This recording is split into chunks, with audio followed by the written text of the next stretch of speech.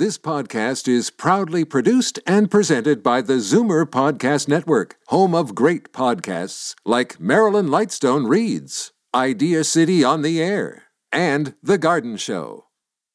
You're listening to the Zoomer Week in Review, brought to you by CARP, a new vision of aging. Support CARP with your membership today. Visit carp.ca.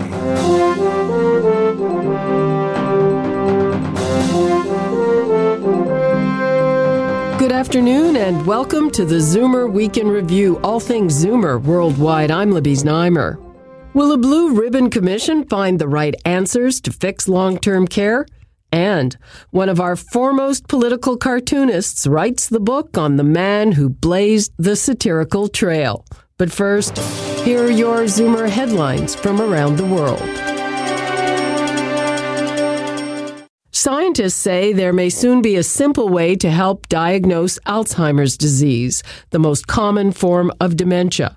An experimental blood test is proving highly successful at distinguishing people with Alzheimer's disease from those who don't have it, with accuracy up to 98%.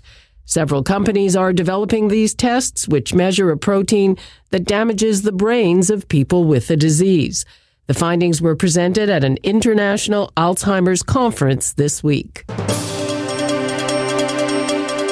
A comprehensive study of data from over 20 years finds that vaccines are very safe.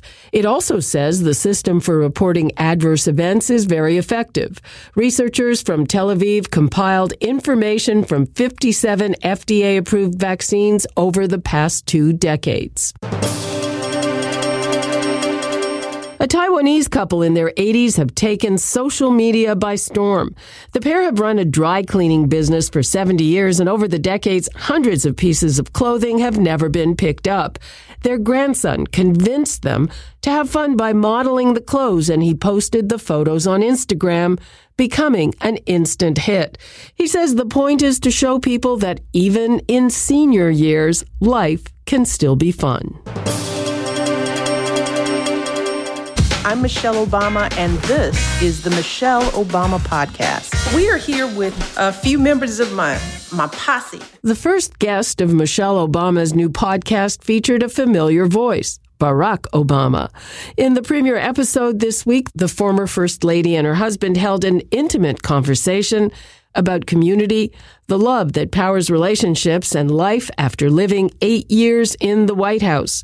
The 9-episode series podcast is expected to feature candid and personal conversations focusing on a variety of topics on women's health, marriage, and the benefits of mentorship. The Prime Minister of Greece is in hot water after granting citizenships to 2 Hollywood stars. The main opposition party accuses the PM of using a military helicopter as a private taxi last week to celebrate the couple's new passports. Greece offered citizenship to 64-year-old Tom Hanks and his 63-year-old wife Rita Wilson and their 2 children in recognition of the family's help in raising funds for the victims of a deadly wildfire near Athens in 2018. Wilson has Greek ancestry. I'm Libby Znaimer, and those are your Zoomer headlines from around the world. This week, the province released details of the independent commission to look into the devastating impact of COVID-19 on our long-term care sector, which saw 80% of the deaths from the coronavirus. It will be led by Associate Chief Justice Frank Marrocco, who was lead counsel for the province in the Walkerton inquiry and lead prosecutor in the Bre-X securities prosecution.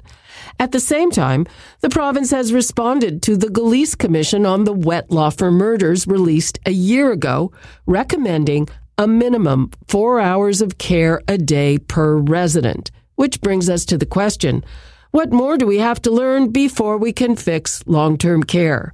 I got a contrary view from Doris Grinspun, CEO of the Registered Nurses Association of Ontario.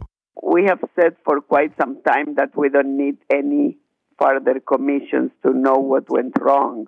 What we need now is to fast forward onto what we need to do it right, because there is very little time in our hands, Libby, between now and the fall when we will be confronted with COVID second wave plus influenza.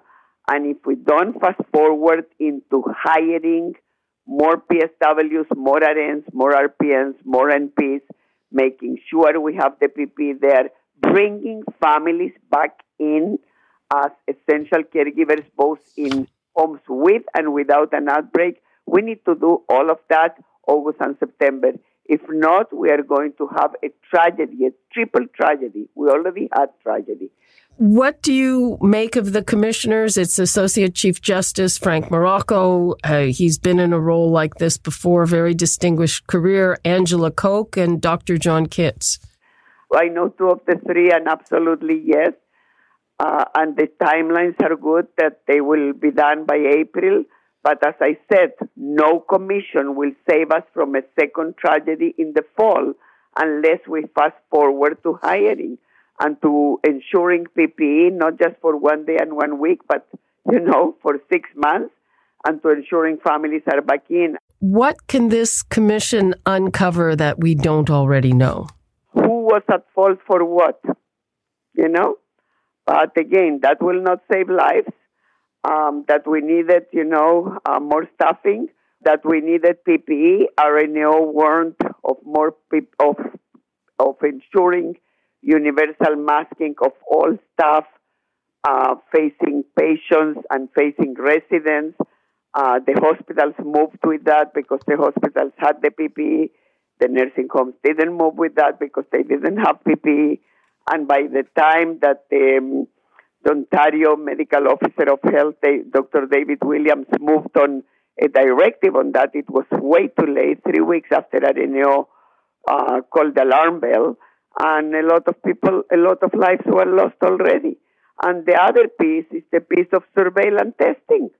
You don't wait until a house is engulfed in fire to go and send the firefighters.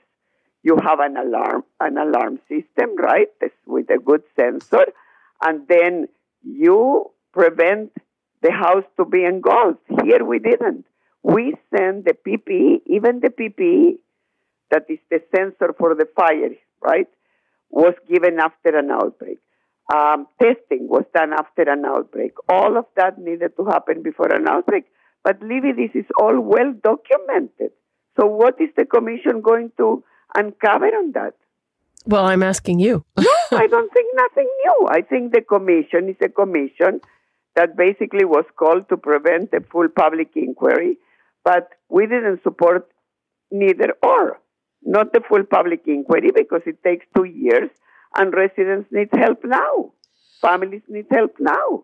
What is your assessment with how the homes are moving forward now with allowing both visitors and family caregivers? They're moving very slow, very, very slow. Not all of them are allowing sufficient numbers of visits and for the length of time that really will allow people to feel accompanied and to also be helped with drinking water, with nutrition, etc., ambulation. Second of all, we are not allowing families in the homes that are on an outbreak. We believe both the residents in homes without an outbreak and the residents in homes with an outbreak, both of them need to allow families in. If you have the right PPE, Libby, and if you educate people on how to don and doff or put on and take off the PPE, there is absolutely no reason not to allow that. Is the naming of this commission then kind of a non-event, in your opinion? In our opinion, it's a non-event. We'll use a lot of time. I don't know who has the time for that, quite frankly, when what we should be doing is focusing on putting the funding and fast-forward hiring of people so residents in nursing homes can receive the care that they need and deserve.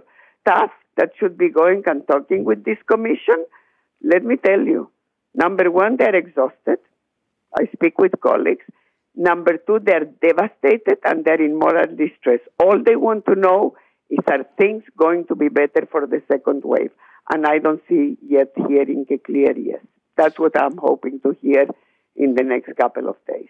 The province has just responded to the commission on the Wetlaufer murders with some staffing recommendations.